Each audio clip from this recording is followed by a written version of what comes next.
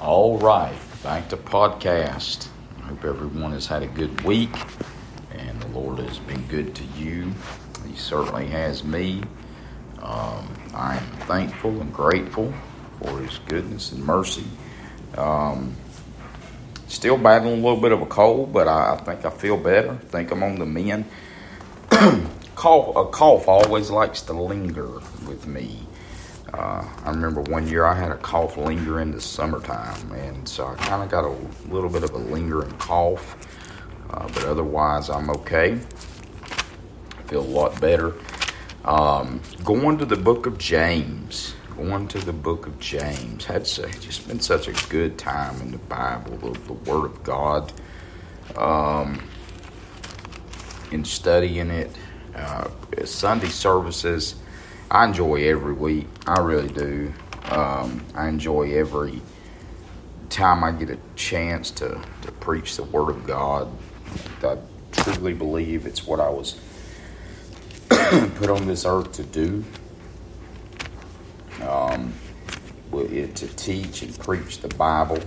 No doubt about that.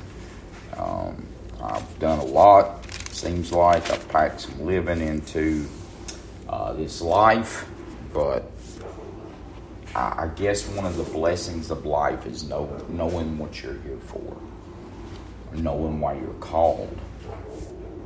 And all of us have been called to do something for God, being saved. We know that by Romans 8:28. And after being saved, the most important thing in your life is to know why God saved you. And it wasn't just to put you in heaven when you die. He saved you for a reason, something to do for Him.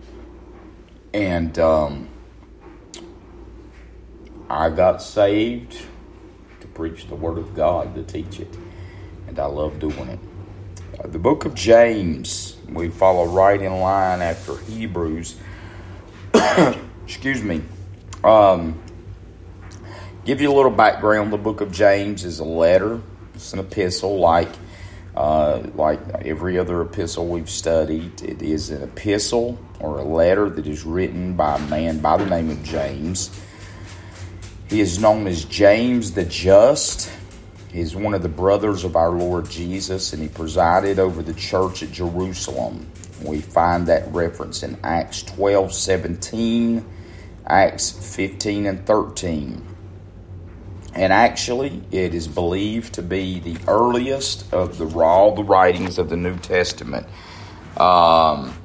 It is dated about AD 45. So this is not very long after the cross. This is not very long after Calvary at all. And this is not the Apostle James. It's a different James the Just. And again, the earliest of the New Testament books. Now, you understand from Genesis and Job that Genesis records the earliest events, but Job is the oldest book, much as the same in the New Testament. Matthew, Mark, Luke, John record the earliest events in the New Testament time period, but James is actually the youngest or the oldest of the books. It's written particularly to Jewish Christians, okay? So that's important because we're coming out of Hebrews. You remember Hebrews was written basically to the same group. These are people. Now again, you're not going to find a more practical book for our lives. James teaches us about very practical living, how to live for Jesus. But in its context, it was written to Jewish Christians, Jewish believers. We'll see that in a minute. And the reason is just to warn them against certain faults which they had begun to show, and to instruct them on how to grow in the Christian faith so that their Christianity would be matured and they'd be able to honor the Lord Jesus Christ. All right. Let's look in James 1:1. James, a servant of God and of the Lord Jesus Christ. So he starts out immediately letting us know that he is a servant. It conveys the meaning of a slave or a bond slave. And it's the same word is used to denote his attitude to Jesus. And then he goes on and he says, James, a servant of God and of the Lord Jesus Christ, to the 12 tribes which are scattered abroad, greeting. So immediately we see context. So it says the 12 tribes which are scattered abroad. So this would be the head of the church in Jerusalem is writing to his Jewish believers living among the tribes of Israel scattered throughout the world. So, these Hebrew people, these Israelite people, Jewish people, they got saved. And James is an early pastor. He is an early preacher. Well, at the time, I mean, you got to realize where we're at here in time. I mean, the Jewish religion and the tribes of Israel, it's at this point, it's 5,000 years old. And now all of a sudden, it's changing. And we've got this new and living way that we'll read about in Hebrews. And we have read about in Hebrews. We've got this Christianity. So when James is writing to these people, he although he's writing to save people, he still identifies them as being 12 tribes. Okay, now the 12 tribes give reference to the Jewish tribes. You know, there were 12 tribes of the nation of Israel. And so he's writing to all Jewish believers, not followers of the Jewish religion, but those Jews that have gotten saved. Now notice that they're scattered abroad. Why are they scattered? They're scattered because they're under great persecution for accepting and believing in this man, Jesus Christ, as being the Son of God. They're under heavy persecution. You know, I think I talked about this in Hebrews. We get mad if somebody don't like the fact that we go to church, or we go to church somewhere, or we don't know how to handle it. We don't know how to handle the pressure of somebody not liking us. Man, these people are under grave persecution to the degree that they're being scattered because they're going to be put to death. That's the degree in this thing. So they're scattered everywhere because of the persecution in which they're under. So that's who James is writing to. My brethren, so again, saved people, count it all joy. I like that. That means to consider it joy. Count it all joy. Consider it a joyous thing when you fall into divers temptations. Now, the term divers here means diverse. And so we should count it joy when we fall into a diverse. That's where we get the term diversity. Divers, diverse, diversity. And that means many different kinds, many colored, varied. And so it says, count it all joy when you fall into divers temptations. So the term temptations here would mean trials or tests. So we're to count it all joy.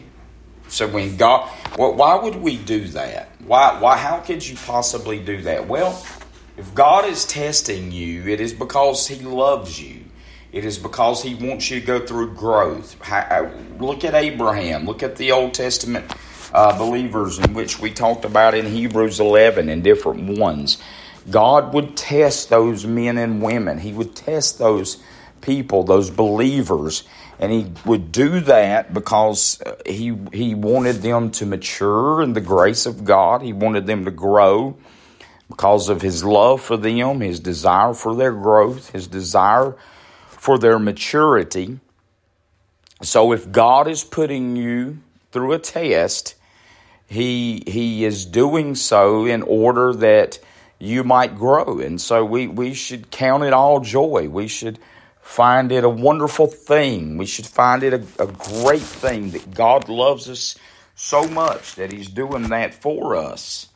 My brethren, count it all joy when you fall into divers temptations, knowing this, that the trying of your faith worketh patience.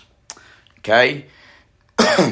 The term patience would mean not wanting or not waiting for something to happen, but enduring with the grace of God what is happening.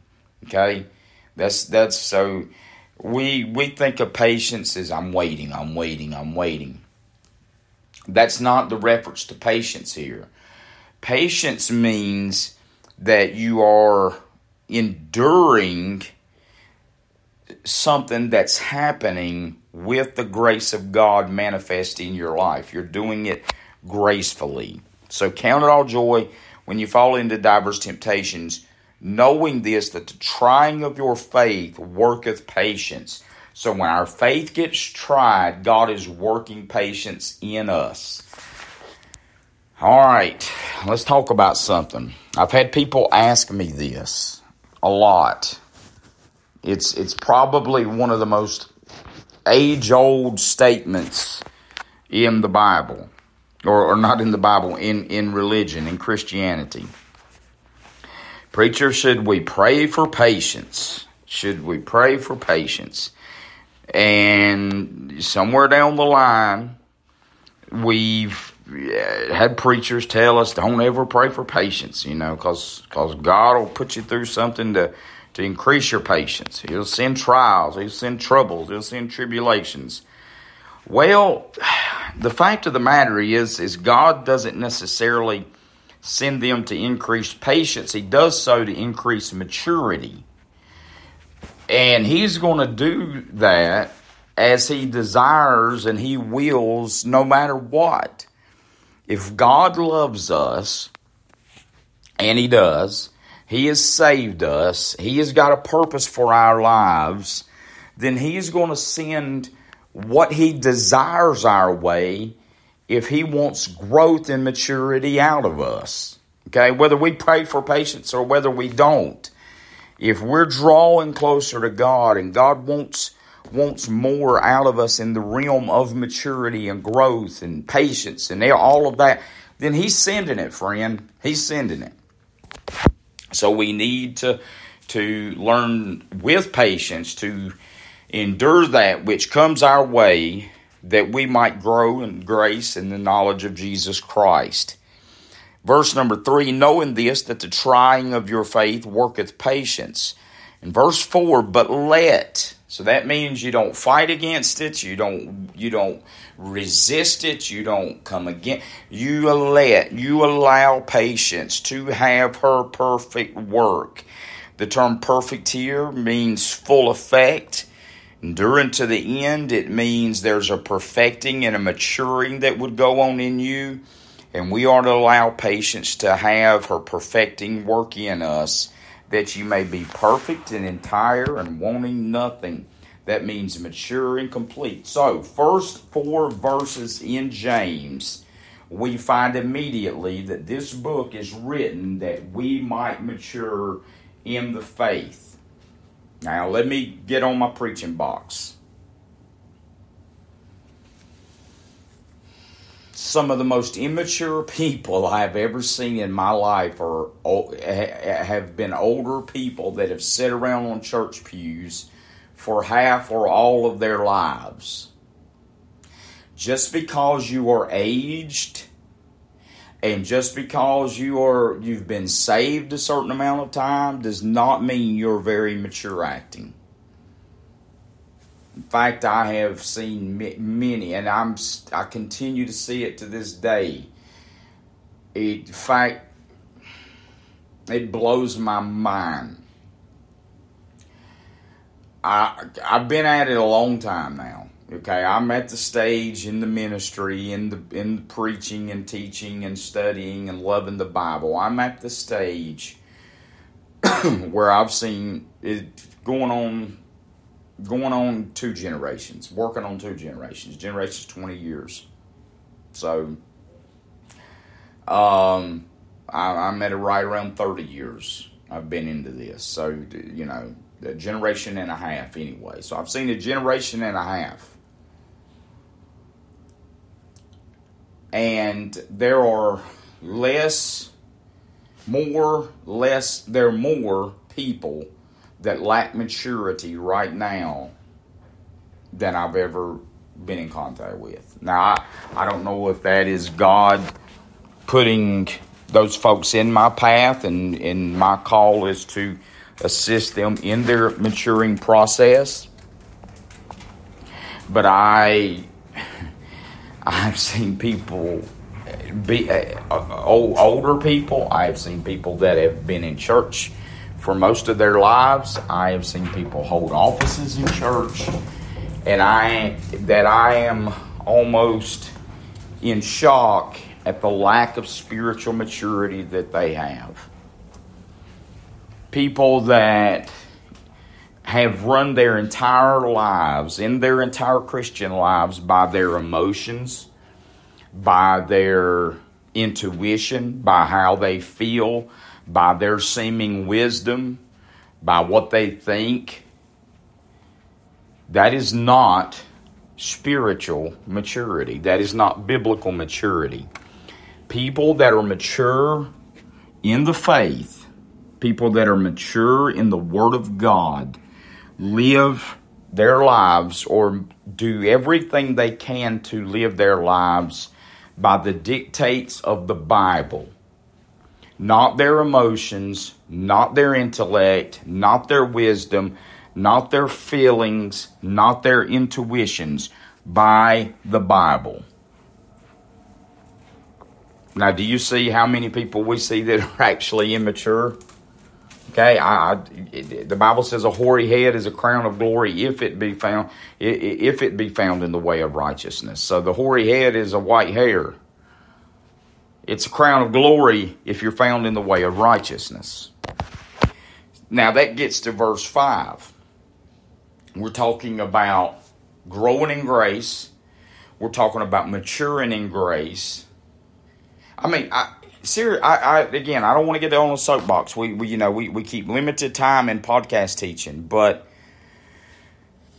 some things I've seen in Baptist churches in the past 5 to 10 years, even the past few years, have been things that it almost takes you back to middle school.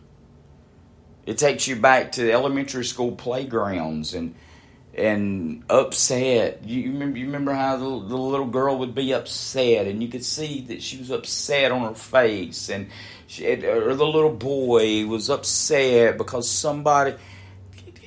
That was in elementary school. That was in elementary. Oh, I've got to have my way. I've got my agenda. This is how I want things to go. That was in elementary school. So you see the lack of maturity in people sometimes that are twice my age now. So verse 5 of James 1, if any of you lack wisdom, many lack that. God desires to give us wisdom. To every child of God, this verse conveys the thought that if any of you want it, God will give it. Remember Solomon? Solomon had a desire for wisdom, and God allowed him to be the most wisest man that ever lived, because that was his desire. So verse 5, if any of you lack wisdom, let him ask of God that giveth to all men liberally. The one time that you find God being liberal. Amen. Any of you lack wisdom, let him ask of God that giveth to all men liberally. He will give you as much wisdom as you desire. And upbraideth not, and it shall be given him. If you want wisdom, ask of God, and he'll give you as much as you want. But if you do, verse 6, let him ask in faith, nothing wavering. You've got to put a determination into being a wise Christian. That is my desire. You see stages in adulthood, you see stages in manhood, in womanhood, and one of them in manhood is a sage. In other words, you have reached sagehood. You have reached a place where you've gained wisdom. You can impart wisdom. You can act on wisdom, and you can you can be counted on to be a voice of reason, to be level-headed, to not be swayed one way or another, or not off in one ditch or another. That's the goal and the objective that God wants us at, men and women. That's my goal as a man, is to be at that place where you're never swayed one way or another. Like, look, I'm showing it in you the Bible. Verse 6, but let him ask in faith, nothing wavering. Do you know what to waver means? To waver means to not be sure, to go back and forth, to not be steadfast, to sway from side to side. For he that wavereth is like a wave of the sea, driven with the wind and tossed. You watch the waves out on the sea. You never know when they're going to land. You don't know when they're going to crash. You don't know when they're going to peak. I mean, it's an entire sport called surfing that is centered around trying to ride a wave, and you never understand how it's going to react and how it's going to break. Man, that's people. That's people. And that's not wise people, where you never know what you're going to get out of them. You don't know what mood they're going to be in that day. You don't know. That's how I feel pastoring sometimes. You don't know what mood people are going to be in. You don't know where they're at in their frame of mind, their frame of spirit. That's not where God wants us. That's not the life that He wants us to live. It says plainly, verse 6, that you ask in faith, nothing wavering. For he that wavereth is like a wave of the sea, driven with the wind and tossed. For let not that man think he shall receive anything of the Lord. A double-minded man is unstable in all his ways. If a person is double-minded,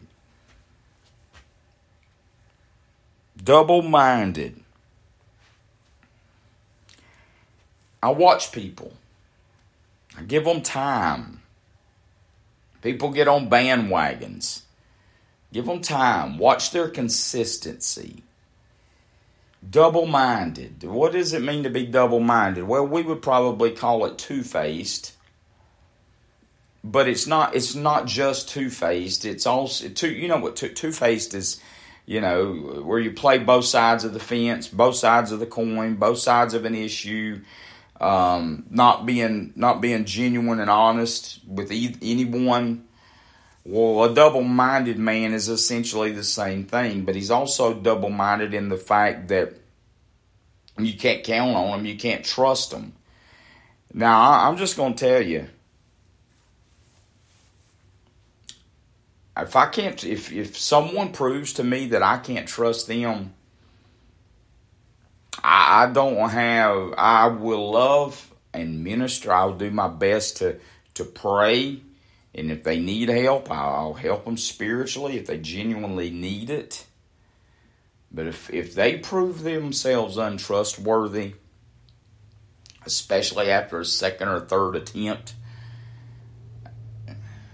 you can't. The Bible says confidence in an unfaithful man is like a broken tooth and a foot out of joint. You ever had a broken tooth? You can't count on it to chew with it. Foot out of joint, you can't count on it to walk on it. So, would I love them? Yeah. Would I help them if they needed it? Yeah. But I would never count on a person that was unstable, that was double-minded, that was two-faced. I would never count on them. I'd never put faith in them. I'd never put stock in them. I've got Bible to tell me that. People say, well, you ought to be gracious. You tell that to the Word of God. You tell that to the, because that's what the Word of God says about it. Unstable in all their ways. You can't count on a broken tooth. You can't count on a foot out of joint. You can't put confidence in them. You can't put trust. You can't put hope. So the best advice there is to learn to be trustworthy. Learn to value your word, to value your integrity. Farron will tell you this. Farron works with me in business and helps me. This is truth for God. I'll be preaching this probably sometime soon when we get into the new year and we talk about integrity and things like that. I've had a lot of customers in these years I've been in business. Lots. I never worry, I won't say worry, but anytime